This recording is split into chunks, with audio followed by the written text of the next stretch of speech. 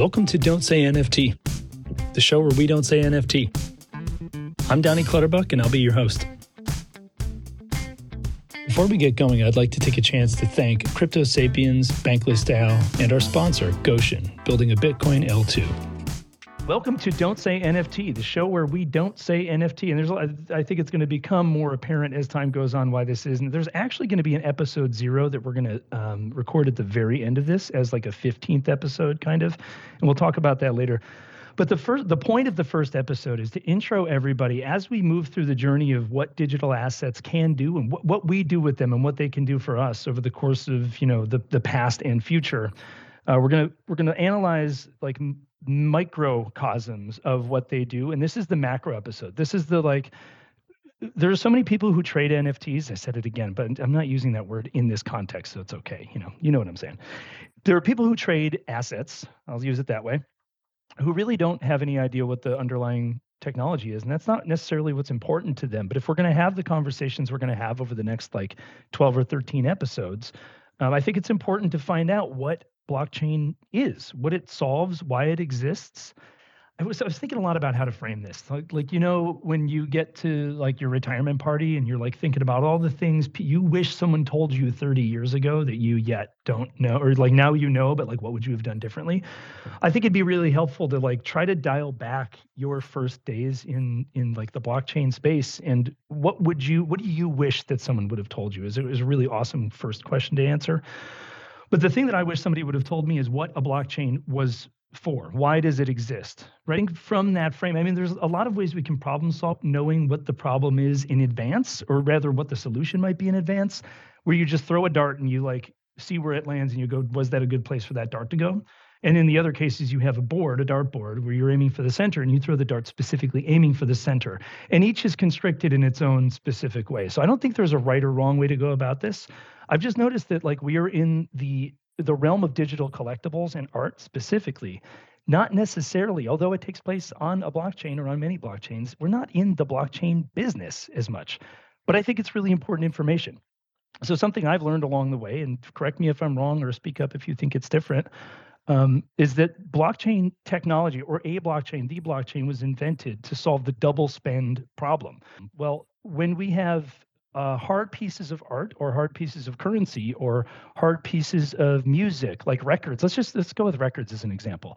I want to play a record. I get sick of playing the record. I want to sell it. I box it up and I ship it. And it has to go through the mail to a human being who then also needs a record player. And there's a lot of moving parts, and there's a lot of physical energy that needs to be expended to move that record from one place to the next.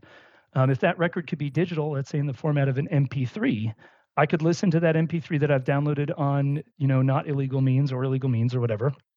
And then when I get tired of it, I could say to my friend, give me $1 and I'll send you this MP3. But I could also do that to someone else, because I could copy the MP3, have 2 copies, and nobody would know this until it was too late, especially when they wanted to resell that MP3, that they are both the same thing that stemmed from one, and now 2 separate people own them, and their value has lessened because there are 2 of the identical things that stemmed from one. Well, how do you solve this problem? You put everything on a ledger of some sort. You have a bookie, maintain some sort of, in the way that betting would occur in the 50s, there's physically writing down, this person knows that, or this person knows that, and this is paid, and this is not paid, and all that stuff. And that would be known as a ledger. So if you make a chain of ledgers, or blocks, let's say, because that's what they're called in this case, you have a list of transactions that have occurred in a finite amount of time with specific senders and receivers and style token or asset or whatever. And then those things are linked together by each one of them having a copy of the previous block or time period on them. So they're sort of inextricably linked, and the longest chain of these things is the true one. And anybody validating these things is not financially incentivized to say the wrong thing. They're financially incentivized to agree with what is unanimously the truth. So I know that's kind of like a crash course in what a blockchain is. And if I've missed anything fundamentally important, please do interject. I'm looking at you, Quantum, and Brandon, and whoever else wants to say something about this. But the goal here was to say, this is what a blockchain is. This is the problem it solves. What else can a blockchain do? And we can go into all of the minute details of the main topics over the course of the next bunch of episodes, but nothing is off limits here. And I would kind of like to just go around the room, and if anybody would like to introduce themselves and give us a fact about blockchain tech that they think is valuable, hit it. The first person on my list, Spike Toshi. Spike, do you want to get up? Yeah, absolutely. Thanks for having me, dude. I'm excited to see this show evolve. When it comes to blockchain, I'm a trained accountant historically in my other life, and just the fact that we can have a public ledger that is free, open source, public to everybody, the value goes beyond just having pictures on chain. I think we're still just scratching the surface, some of the potential of that public verifiable ledger. But ultimately, that underlying piece is what got me so excited about Bitcoin in the first place. Um, there's a lot of things I wish somebody told me when I came in, but I think ultimately, like if we're just talking about like the context of digital collectibles, I think it ultimately to me it's buy what you like, don't listen to other people. Ultimately you got to take you have to have your finger on the pulse of like what those the collectors are buying and what's the hot items. But I think at the end of the day, no matter what happens with that piece, as long as you buy something that you're happy to have in your wallet, you can't ever really lose. And I lost a lot buying shit that I hate looking at. So that's probably my biggest regret since joining the space. But as a person in the space, I've gone from collector to creator, and I'm really enjoying that transition and excited to keep pushing and creating with all y'all by my side, man. It's been a lot of fun. I would actually like to say on top of that, you brought something up that I totally forgot, I think, that this has removed a lot of the barriers to becoming a creator in this digital landscape. Like I said earlier, because the physical energy required to start or move or trade or whatever to create is so much lesser. You don't have to go to the store and buy paints. You don't have to learn how to paint. You don't have to you have other things that you can spend your time. Learn them are free resources. I mean, this Twitter space, sorry, Twitter space, easy now. This X space being free-ish is like anybody having the wherewithal to want to start a podcast or to like create a space where people can go and talk about something in an uncensored fashion. That's not an $11 a month service anywhere, or $8. I don't even know what it costs anymore. But like to get in a physical space and do that, or to make a physical space to have an antique shop, the odds are not good that you're going to end up being able to do that unless you're like you've been doing it, your dad did it his whole life, let's say. So I think equity is one of the main point this digitally can bring up. Brandon, I saw you unmute too. You want to hit it? Yeah, no, excited to be here, man. And yeah, I think I'll try to lay some foundation. So I was pretty excited when Swag Toshi started with being an accountant. For some background, like I got into crypto about 6 years ago. I was an industrial engineer. Um, for some background, what that is really we just sort of study how processes work, like what discrete steps are involved in any kind of complicated system. And this is really what made me really interested in blockchain because blockchain offers new capabilities that are impossible otherwise. And so I would frame this conversation by starting at, they can do a lot of things, but it's important to understand why they do those things and like why we should even care. And the cleanest articulation of this is the double spend problem, where if you think about how you would transfer value to somebody, like think about what actually happens here, right? It's like you have money in your bank account and I'm going to send, say, Donnie some money. It's like who is actually sending money? It's not actual like dollar bills being moved. It's somebody in like an account or somewhere is flipping numbers and moving money into Donnie's account. But what's to stop that person from sending that money to multiple people at the same time? Like how can you do that? You know, like I can copy a file any number of times. There's no real security there. And so it's very difficult to send value in a digital space. So blockchain's innovation really was that it's a single ledger that can't be spoofed because it's defined by this incentive scheme where everybody is trying to do the right thing so they get paid Bitcoin. And from that, we have this ledger where you can send value and you can almost essentially create a money that exists outside of our world that like is independent of people being able to mess with it. And this applies to the digital assets where now not only can you have money, but now you have these digital assets that can be discrete and unique in a way that could never be done in the prior world, where you could say copy an MP3 100 times. And it's like, why would I want to buy this MP3? It's not even really from the artist. Well, now, an artist can come out and they can create a digital asset with their song, and you can buy like one of 100 that they made and know that it was the one that they created themselves, which can have some like particular meaning if you want to support them. So just wanted to lay that foundation here for everybody. Something I totally forgot to bring up also. I'm really glad we're doing it this way. I didn't really know what was going to be an effective way to go around the room, you know?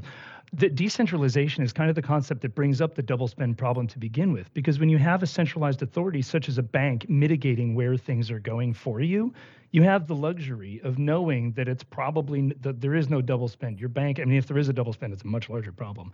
But your bank is incentivized not to do that because they're a bank and they make money off of not doing that.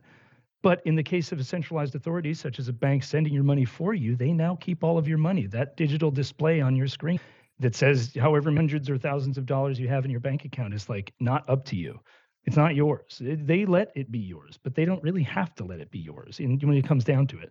So decentralization, which is one of the foundational elements of blockchain technology, kind of creates the problem that it is meant to solve in some strange way. All right, who's up? English? Yeah, I'll be happy to chime in. So I'll caveat this with, when you first approached, with the series of shows, you said, oh, whichever ones, you you felt qualified to speak in. And I thought this was just like an intro show. So it wasn't like a blockchain one in my mind, but I had signed up for it. And then I see like Chip, who's a miner, potentially Cypher, and Charlie coming on. So I'm like, I'm uniquely unqualified to talk about blockchain, but I'm happy to give you my perspective on it. Just being in the community, enjoying that aspect of it, having my own show, moderating for different projects over the years, and what drew me into the space. So I was a collector, like many people that I found in the space, and started in middle school, Magic the Gathering. I remember like even my first job, I would go on eBay all the time, and I was into like music and systems for cars and all this stuff, and I would find out which amplifiers were kind of cool and had like some kind of like historic thing where people liked it because of some unique reason, and I would like flip it on eBay and all this stuff. So when I saw that there was like a digital type of way to basically transact, get like this cultural element to tap into, which has always been kind of part of my life, and monetize it, that's what attracted to me. And that's a lot of the stuff that you've kind of mentioned in terms of making it a little bit more, I guess, frictionless in terms of, not having to physically ship something, and from that aspect. So then that really tied into with like the community aspect, in terms of what this technology specifically has been able to, I guess, foment in a special kind of way when we talk about the digital collectibles side of it, because I think that's one of the cooler sides of the blockchain and digital collectibles, in the unison, that they create communities in a way that just the technology itself doesn't. So if there's any kind of topics that come up on that aspect as opposed to the tech side, just because it's not really my area of expertise, but yeah, happy to chime in on any other things. Nobody is unqualified to talk about this stuff. I know that each one of you has, at very least, a lot of experience and love for this community, and it doesn't mean this has to be like a technological crash course on what a blockchain is. I just wanted to get that out of the way, because something I've found talking to people over the course of the, however many years I've been like obsessed with blockchain tech, the places that it's led me in the corners of things facilitated by blockchain tech are not places that are all educated about what it's built on. So like, most of the people using, I don't know, say Solana or something, don't know that it's proof of history or what proof of history is, or the big difference between proof of stake and proof of work. They know that it's about energy consumption potentially, and that's it. Is that cool? MB, you want to hit it, man? What do I hit? You hit it, brother. Hit it. Like, who are you? What? I guess the question we're doing answering intros? is like, okay. Well, you don't even have to do that. Like if you don't feel like talking about yourself, which I'm sure you do, right? You're you. Why wouldn't you want to do that? I'm actually not good at talking about myself. That's something I'm trying to get better at. So like I enjoy listening to other people talk about themselves. Sure, it's a lot of topics. I learn a lot. Yeah, it's topics. The last time I was on a space with you, you were talking about how you've been charging for your PFP space, and that it's been a successful endeavor, and that you're going to quit your day job and move on to just. I know that was mostly. That was the most intriguing thing that I found by NB as well, and I see. I don't think I was going to quit my day job, but that contract did expire. Technically, I can bring in a new one, but I'm doing a week with something I want just because I want control back. Yeah. For like a week, and then I'll go back to probably doing that again. But like, yeah, man, I mean, we're a dwindling market, and I have the social capital, so I was like, I might as well, use it as a advertising space, and that whole rabbit hole, like, it was a good point. Like, I think if I were to drop a project these days, I'd rather spend the money I would have spent on a sponsored Twitter space, and instead, spend it on either a couple high value accounts to wear it, or a bunch of small value accounts to wear it. Because I think wearing the PFP goes a way longer way than it being talked about on a space. And I don't know, I just find in this market we tend to repeat what works instead of trying new stuff. And I think that's a new thing worth trying if someone's looking at releasing a project soon. This is how we digest information first. And most of the time, there's always somebody talking in a Twitter space, and sometimes people are talking over each other, but there are always PFPs up. And you're right, there's a huge amount of social and I guess just capital in general associated with that. So that's not like how I define you. I just remember the last time. I like that you have a lot to say about certain subjects, and I didn't mean that you talk about yourself all the time. I would never say that. No, I mean to say that you I'm usually very have something you're passionate deep about the diving. Yeah, arts. right. I'm So the very, very question, passionate about the arts on chain, and I don't like how we've gone into this route of jing what works because it's easy. And I really invite a more creative interpretation of the blockchain. Like back in the day when art was the emphasis, we used to see like really creative uses of mechanics, not just in terms of drop mechanics, but secondary. I mean, there was this one with Dot Pigeon that was a dynamic piece, 9 different states, the ninth being the most graffitied of this painting. And if you want to have, a certain state of this graffiti painting, you had to buy it at a certain amount on secondary. So stuff like that was just like interesting, and playing with like what's going on in the market and all of that. And we've gone so far from doing what's fun and creative. And now it's almost like people are just selling their passion. So I am very passionate in the space, but I want to see it come back to pushing the boundaries of creativity and doing stuff that's cool, that makes us excited to be on chain, and be like, yeah, like you can do shit on the internet, but like we're innovating in a way that's like exciting and different. And let I don't think we should onboard people with our mouths, but we should onboard people with our actions, and make a community where people want to be in, much like like the street culture. Like, back in the day, like if people were like, yeah, Supreme's going to be worth anything, they would laugh in your face. But like through being its own kind of counterculture, and being against the grain, they were able to attract enough attention to it where it was like, you guys are doing something different. There's a lot of people who are, around this, and no one's really talking about it. It gets people to take the initiative to explore for themselves. And we haven't really seen people do that in a long time. if there is something people can do, so it's only natural that we turn this into some sort of like horse betting game, because that's what we do with it. Like we will do that with anything you give us the opportunity to do that with. But like I can go to art shows locally and buy things off the wall that are one of ones from a person. And if I can't afford that, I can buy their prints, or I can just go to Target and buy the frame and use the picture that's in it, right? Like every piece of our life is already full of things that are sort of dispassionate and for money and for function, maybe in some way. And then there's a totally smaller, of course, subset of people who pay too much attention and way more attention, let's say. And I think we fall into that category where we really want that to become common, but I think by becoming common, it wouldn't be that anymore. So I think it's really good that we have this sort of like grotesque showing of human weakness, and then we have this like very pointed, sturdy showing of human strength and ingenuity. And I think they have to coexist for either one to exist. So I'm both on your side and against it at the same time, I guess, in some way. Quantum, you want to go, man? Yeah, sure. So I'll touch on like 3 points and try to succinctly do it to keep us moving along. The first is someone had told me something in the beginning that would be helpful. It would have been that essentially there's a separation from Bitcoin and blockchain. When I started it, some of you may know or know my background, but I found out about Bitcoin because my background is in security and networks. And so Bitcoin at the time was like one of the only publicly available applicants or uses of elliptic curve cryptography. And that's how I stumbled on it. And that then opened up a rabbit hole of mostly me just focusing on like the security implications that this has.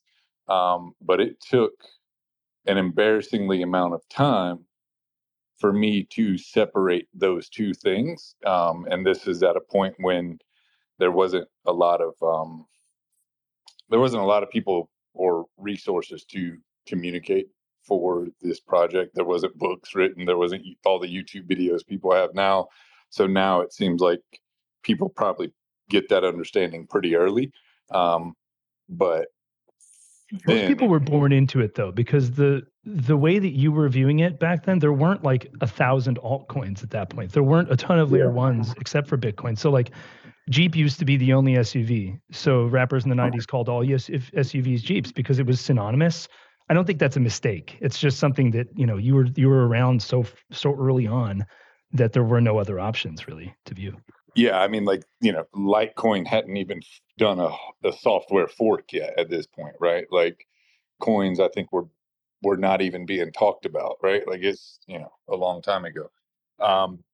But then to bring it back to blockchains and now like where we're at or some of the things that it solves, I think two of the most commonly talked about, computer science or large problems that this solved is the double spin problem and the Byzantine general problem.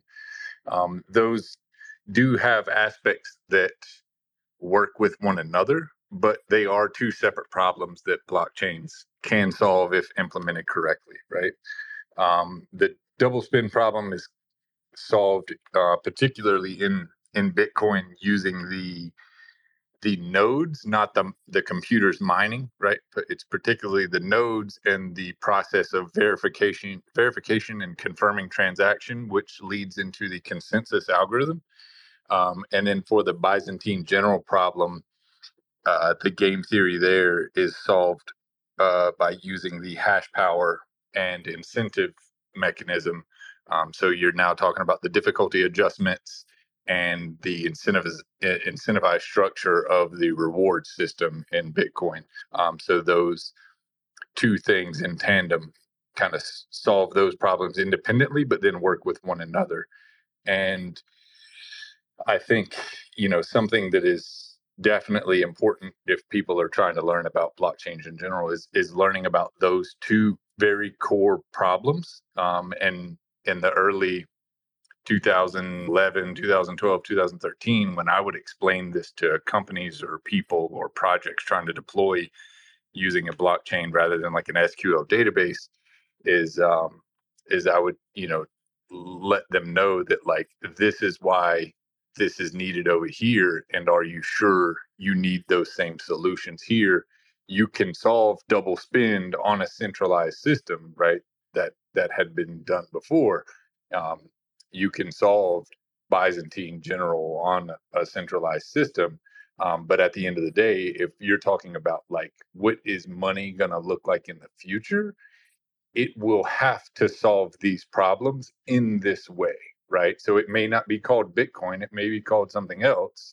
And again, this is, me having conversations 10 years ago is like, I don't know if this will be around for 100 years. It just looks like it's going to. But what I do know is that these problems have existed for 100 years, and this is the first application to solve those problems. So whatever you're going to use for some sort of monetary system, it's going to have to solve those problems for it to, work. Word up. Thanks, man. I'd like to come back later on if we have time to what a node is versus a miner, because I think that's kind of a distinction that a lot of people don't know a bunch about. But we can get to Spears and then Cypher if you'd like. And the things that we've been talking about are, we went over initially what a blockchain is and what it was designed to solve, more or less. And then I just asked, what do you wish someone would have told you when you were first starting out that took you too long to learn that would help anyone listening now digest the future material in the rest of this? So Spears, fire away if you'd like. Yeah. If we want to talk about like what a blockchain is, you'll get a bunch of different answers. I one of my favorite works comes. He's actually a very hardcore Bitcoiner and actually arguably toxic Bitcoin maximalist, but he has a really good explanation of what Bitcoin is, which is that it's kind of like a decentralized clock in that it kind of records the state of things as it goes through time. And so from a very high level, that's what blockchain is. It allows a decentralization of timekeeping and ordering of things and events. So then different blockchains have different like levels of confidence that I would say of like how confident do we feel that this is a decentralized way to order events. And we argue and pontificate about all these Bitcoin versus ETH, but it's very interesting because it always kind of gets a little philosophical and technical. But for Bitcoin specifically, proof of work being one of the mechanisms that is energy into computation, into production of hash. And that probabilistic block production is kind of one of the core components of how Bitcoin produces these blocks and keeps time. So that's just my first take at that. Yeah, I was just going to chime in real quick. If you look back on my profile 4 or 5 tweets ago, depending on how you count the pinned tweet, but Bitcoin, a machine of time, right? And that's, a succinct summary of kind of how I feel about it. And I think your colleague Spears that you were talking to is right on. One of the things I realized early on is this is a pendulum, right? It's like something that is accounting for time. And then, what does that mean? And then that led down the rabbit hole of the very like esoteric and theoretical things of like, well, if we want to have a time machine, we need to first have a machine of time. So yeah, that gets down a weird wormhole.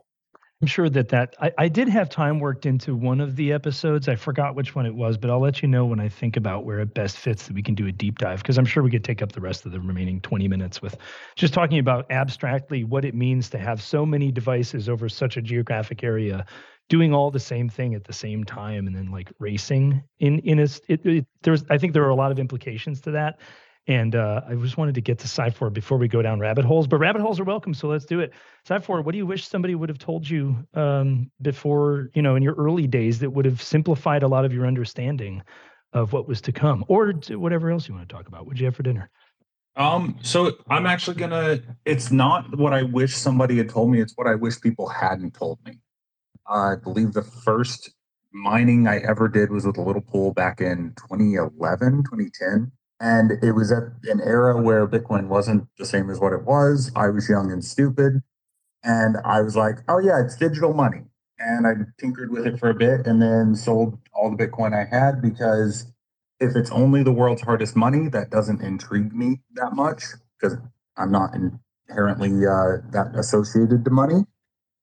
Instead, if I hadn't been told that it's, it's going to be the future of money, it's going to be money, money, money, I would have probably taken the time to stop and go, no, this is the cryptographic dream. This is the cypherpunk ideal as best as we've done so far in the modern world. To expand on that, that's my passion, to go back to what ND said, but that's not everybody's passion. And a lot of people get caught up when it's money and they don't realize that Bitcoin can usually satisfy most of your passions in the digital space. If you're an artist and you're like, what motivates you? Your desire is to be remembered, your art to be remembered. Yeah, you can upload it to DeviantArt, whatever other site you want. At the end of the day, those are centralized. You have no guarantee that they'll be there. Or you could put it on Bitcoin and know that the chance that it's not still around in 2136 in some way, shape, or form is basically zero. After that, all bets are off. Once subsidies are off the table, things get weird. Happy to discuss that separately.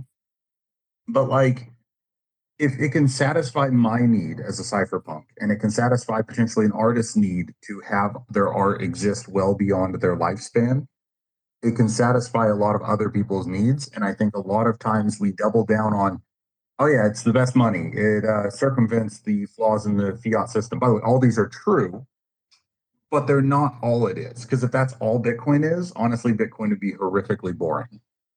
Cypher, what is the cypherpunk ideals, and how does Bitcoin embody it? Just out of curiosity. Okay, so I'm going to phrase it the way it is for me. If you're actually curious how the old guard, in quotes, of cypherpunks feels, the cypherpunk manifesto has only been inscribed like 50 plus times as the cypherpunk ghosts literally doing a project and bullying people into putting it on chain. I've never and heard then, of like it. actually writing code. That's With good. that said, read the cypherpunk manifesto. It's excellent. To me, what being a cypherpunk is the idea that I want strong cryptography in everybody's hands. From mine, I want to be able to, really dive into it and get into the nitty gritty and like worry about nonces and all this fun stuff.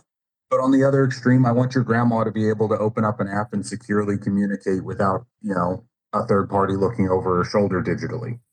And the reason for this is that cryptography is the basis of the vast majority of freedoms. I say it pretty often. Cryptography can defend everything except for the few things that have to be defended by violence still. And that's not optimal. Maybe in the future we can figure out how to use cryptography for those as well. But for now, it's probably the best protection of freedoms you could ever hope to have. And I'll give you examples. Freedom of speech is protected by cryptography because if nobody except for your intended recipient can read it, nobody can tell you that what you're saying they don't like and it hurts their feelings. Your freedom of transacting is protected by a blockchain that protects both your privacy and allows you to spend things without anybody's permission. If I want to, I can go use Bitcoin, Monero, etc. in other countries and function just fine without any dependence on my home country. So these are two concrete examples, but it's infinitely more than that when you start looking at cryptography outside of that. Um, your health information is typically protected with cryptography. When you browse the internet, your security is protected with cryptography. I want to put more cryptography in everybody's hands. That's what being a cypherpunk is to me. It's funny that you said though that someone said it was money once, and like you just can't unring a bell. It's like when someone tells you a sandwich has cheese on it and you're like, that's it. And it's like they don't tell you there's like ham and lettuce and like all the things you like about sandwiches on it. And then you say you don't like sandwiches for 5 years until you find out what else is on a sandwich, right? I think that's a pretty digestible, no pun intended, way of saying that the initial perceptions and maybe even marketing ploys of a lot of the systems that we utilize are not really descriptive of their full self. And I think Bitcoin is one of those things, and blockchain technology overall, underlyingly, is quite that. It's quite misunderstood. And that's actually why this show is called Don't Say NFT. It's because when you say NFT, whether it's appropriate or not, people roll their eyes because it's become like a political party over the last few years, where you could walk up to someone on the street and say, what do you think about NFTs? And they'd have like a visceral hatred or love or something, a very polarized reaction to it. That very few people would be like, I don't really know much about them. They're like, I hate it because it's a monkey and it was $10 million and I can't afford it and that makes me mad. That's what the word NFT has been meaning to people. So I've been trying to err on the side of using digital assets for this. And it's not to say that we can't use the word NFT because it's appropriate in some contexts. But for the sake of analyzing digital assets through the Bitcoin developers and people trying to encourage ownership, equity, and security, I guess, is one of the main tenets. I think that this is the best way to start the conversation and then deep dive into anything else. But we can deep dive here too. We can talk about whatever the heck anybody wants to talk about. So thus far, we've talked about double spend. We've talked about cryptocurrency not just being money, but cryptographically, secured, encoded? What's the word for it? Cypher, how would you say that? Cryptographically secured ledger or something? Because I'm not a tech guy. So obviously, Bitcoin's built on top of strong cryptography, but Bitcoin's cryptographic strength comes from time. Time is the greatest proponent of it. I mean, I hate to wrap us back to that, but like, if you only had 2 blocks to work with instead of the entire chain, aka you lost the time component other than the last 10 minutes, the cryptographic strength of that is expected to be able to be beaten in 10 minutes. So it's both cryptographically protected, but it's cryptographically and historically protected, because without that chain of blocks, you're only as strong as how far back you can go.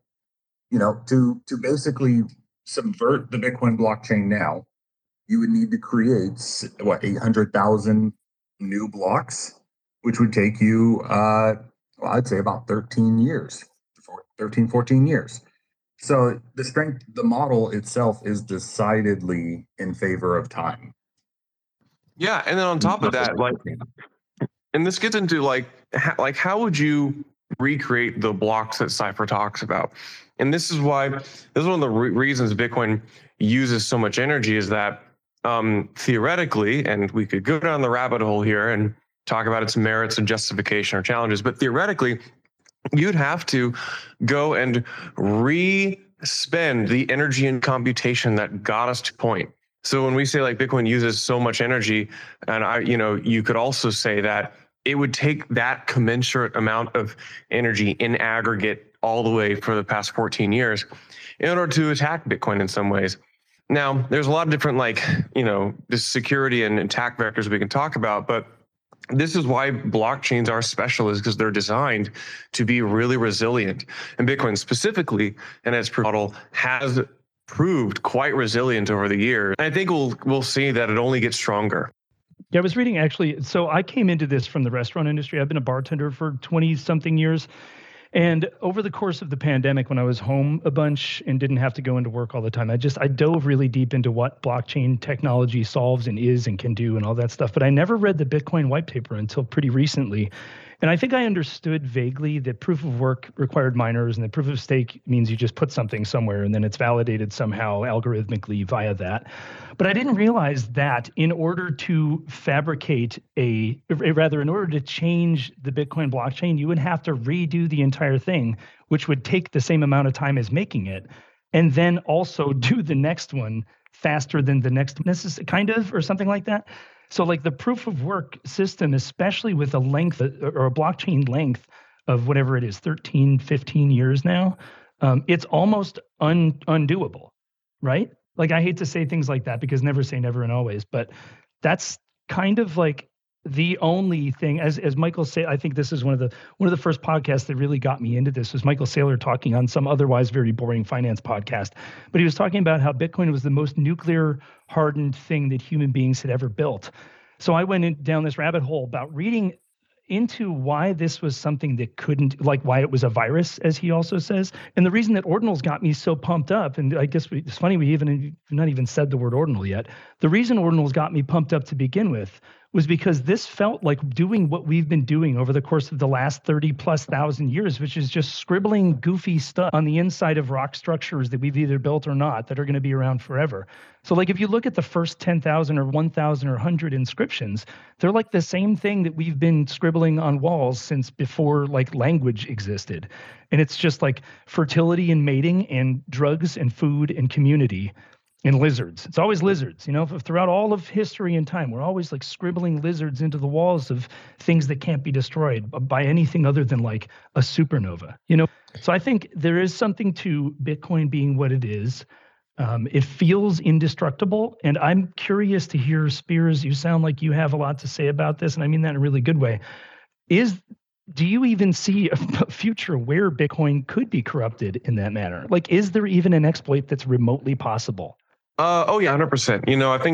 I think what turns people off from a lot of the hardcore Bitcoiners is that their unwillingness to talk about some of the challenges and risks. But I think it's very, very resilient and secure. There are, part of the thing is I think it's predict what we don't know, what attack vectors may exist in the future, and we can only design a system so robust. But Bitcoin tends to be getting stronger. It seems that way. And I think more people using it and more eyeballs stress testing the way we can broadcast transactions. Thank you. The new cohort of ordinals folks, the stronger it becomes. And we could probably, this is probably another episode, but we could talk about the specific additional attack vectors, but These have been discussed ad nauseum. This is all that Bitcoiners talk about. So as you kind of now pay maybe more close attention to the world of Bitcoin, you'll hear us talk so much about, well, there's this specific attack, or what if these people control this part of the development process? But like, these are ongoing conversations, and it hasn't been killed yet. It's the unknown unknown. You can't plan for something you don't know is coming, right? It's Cypher. Yes, please. Yeah, I'll talk about some specific problems and then some on the technical side, and then a couple social problems that we're going to run into. Specifically, was it 1.9 billion qubits to crack about 25% of the total supply of Bitcoin that was using unhashed public keys? This is something that could very well happen. It's why within the next 20 years, we'll need to do an algorithm swap of some kind, which will be absolute chaos. The miners will lose their minds. It's going to make them rather unhappy, but it'll be positive for the long-term outlook. Time locks, we're going to hit the upper bound of those within the next 20 years of what we should be using. Technically, we're good because it's one bit more than that. You should never be using the upper bit when you're relying on a compiler to give you unsigned values. It's just not a good idea. It leads to things breaking in weird and creative ways. Then there's the social aspect. When we make these changes, because we now know that we have at least 2 changes in the next 20 years we have to make, who decides this? It should be all of us. It should be equally all of us, effectively. Not in practice. That's not how the real world works. Most of you aren't going to sit down and write code, but you should be able to say, this person has written code and they've explained it well enough that I can understand what it's doing, so I don't get wrecked by this. Is that going to happen, or is everybody just going to roll to version 54 of Bitcoin Core without questioning? Oh yeah, they added a bunch of standardness rules that I don't know what they do, but they're on by default, so I'll just go with them. And that's a social risk, is that we've created soft centralization by our natural dependency on other people without questioning who those other people are and if we personally believe in the work they're doing. Not saying you shouldn't. I'm saying you should think it through. You should always be thinking it through. You shouldn't trust me. You shouldn't trust Charlie. You shouldn't trust Donnie. I mean, that guy's nothing but trouble. I can't even compare. Exactly. I think what you're saying is a problem that's been human. It's been what we've been doing all along, right? This is when we vote representatives into politics. We know that we can't, as a society, vote on every issue because, one, there's never been the infrastructure to do that, and two, who would know what the heck to vote on? Because no one's educated on everything. It's not reasonable to ask anything of that. So I think there's got to be a system that is either built from what that problem is that then becomes something inherent to Bitcoin. How it gets there, I have no idea. But I mean, this is not a new problem, and there is no solution thus far, I don't think, anyway. I've said it in the past. The only way that Bitcoin remains decentralized long term is if the most important component within the Bitcoin network remains decentralized, which is the people. Any sort of decentralized system, the people need to be your most decentralized component before you even touch cryptography. Like, I'm a massive proponent of cryptography. I want it in everybody's hands. But what I want more than that is people to act like a being who understands the need to think for themselves. Because if you don't do that in the first place, I can give you cryptography all day long, but if we all just pick the same private key because we're robots, it's not going to do us any good. So, like, we definitely be decentralized yourself and then think about which decentralized where to run. Boom. Thanks, Cypher. English? Yeah, no, just following up on either it was Charlie or Cypher that mentioned that Bitcoin is stronger because of the time component, and this kind of, it just kind of reminded me, it was kind of analogous and parallel to like the social consensus type of thing, which I've heard talk about, like even with ordinal specifically, that we don't even have to buy into this theory, but it becomes stronger over time because we have all agreed on it. So it's harder to kind of go back.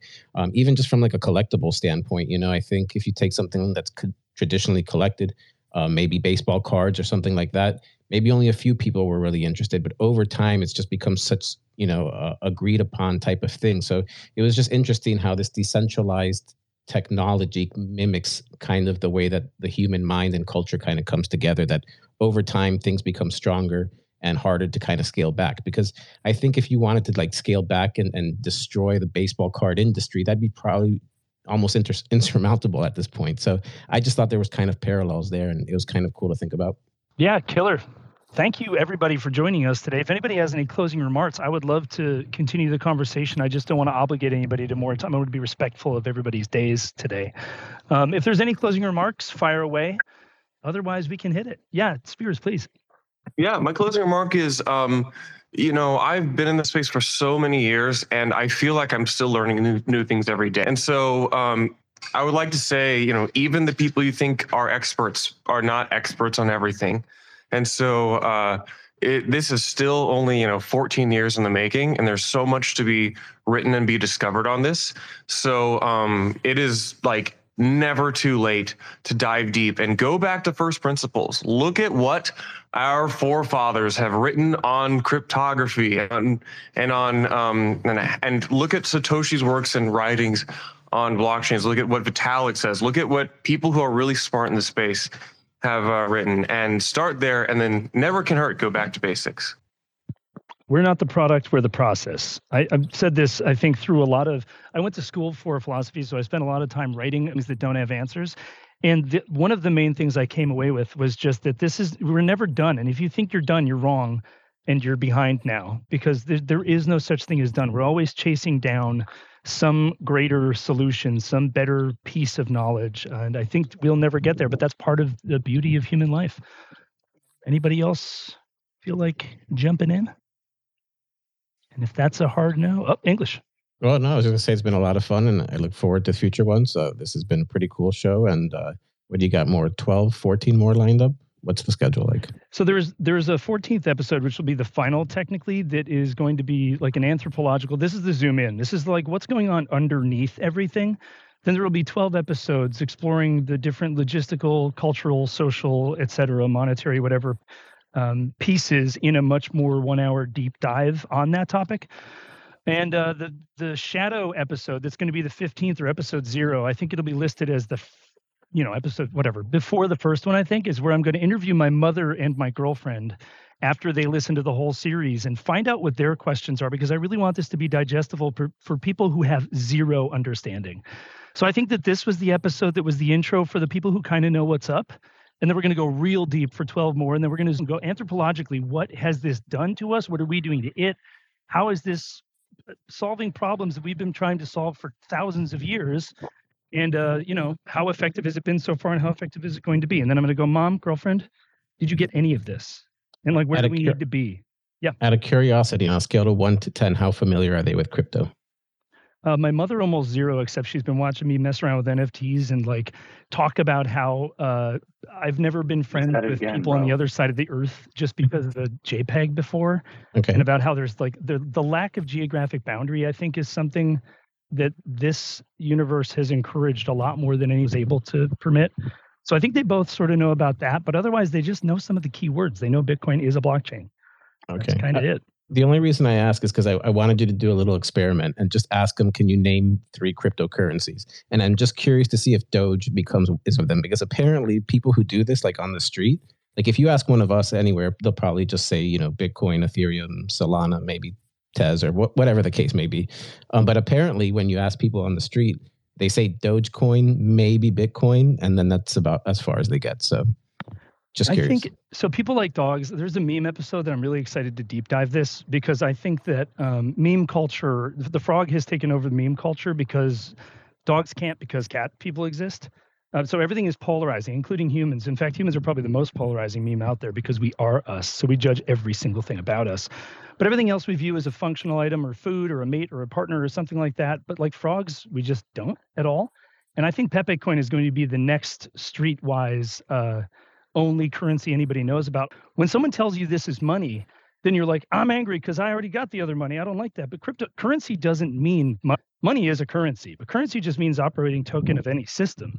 So like, I don't think that it's common knowledge to most people. Maybe that's a question to ask my girlfriend and my mother, is what is currency? Because they may just say money, when in fact it means like ether is not money. It's the operating token of a system that can double as money in some way, of course, because you can buy and sell it. Cypher, yeah, go ahead. Sorry, you triggered the part of my brain that gets excited about things. You're 100% right. Your currency on a blockchain can be cloud compute credits, which is what Ether is really. You're paying to execute code. Or the way I've come to slowly start to enjoy Bitcoin, it's a currency representing your passions. Like whatever you're passionate about, that's what your Bitcoin is for. Like I use my Bitcoin on things I care about. I inscribe the things I care about. Um, and that's, I don't know, it's freeing. Like when you stop thinking of it in terms of the way you've always, worked with dollar bills or with Ether, if you come from that ecosystem. I've done some work on that side of the house before. Uh, it kind of frees your brain up a little bit to realize that no, I can just use this on things I'm passionate about and only the things I care about. I don't have to care about what it means to somebody else. That's their battle to go through, is to figure out what Bitcoin means to them. I think it's kind of fun that you pay your rent in US dollars, so you get to like feel a certain way about US dollars, like they're mandatory. And then currently, because Bitcoin has, we're not measuring the dollar in Bitcoin yet. So, or maybe we will, maybe we won't. So like Bitcoin doesn't look like something you need. It looks like something you get to have. And I think that changes the dynamic from one of mandate to one of exploratory nature, which is just kind of inherently exciting, right? And I wrote a thread a little while ago. I'm not like a big thread writer, and I don't get a lot of engagement because I don't like go for that. I don't do the GMs and stuff. It's just not in my nature to do that. But I did write a thread that proposed that the global economy is a DAO and that the US dollar is its token. And if you write down, Susie joins a DAO, Susie contributes to DAO, Susie is paid in DAO token, Susie uses DAO token to elect officials and sway the system.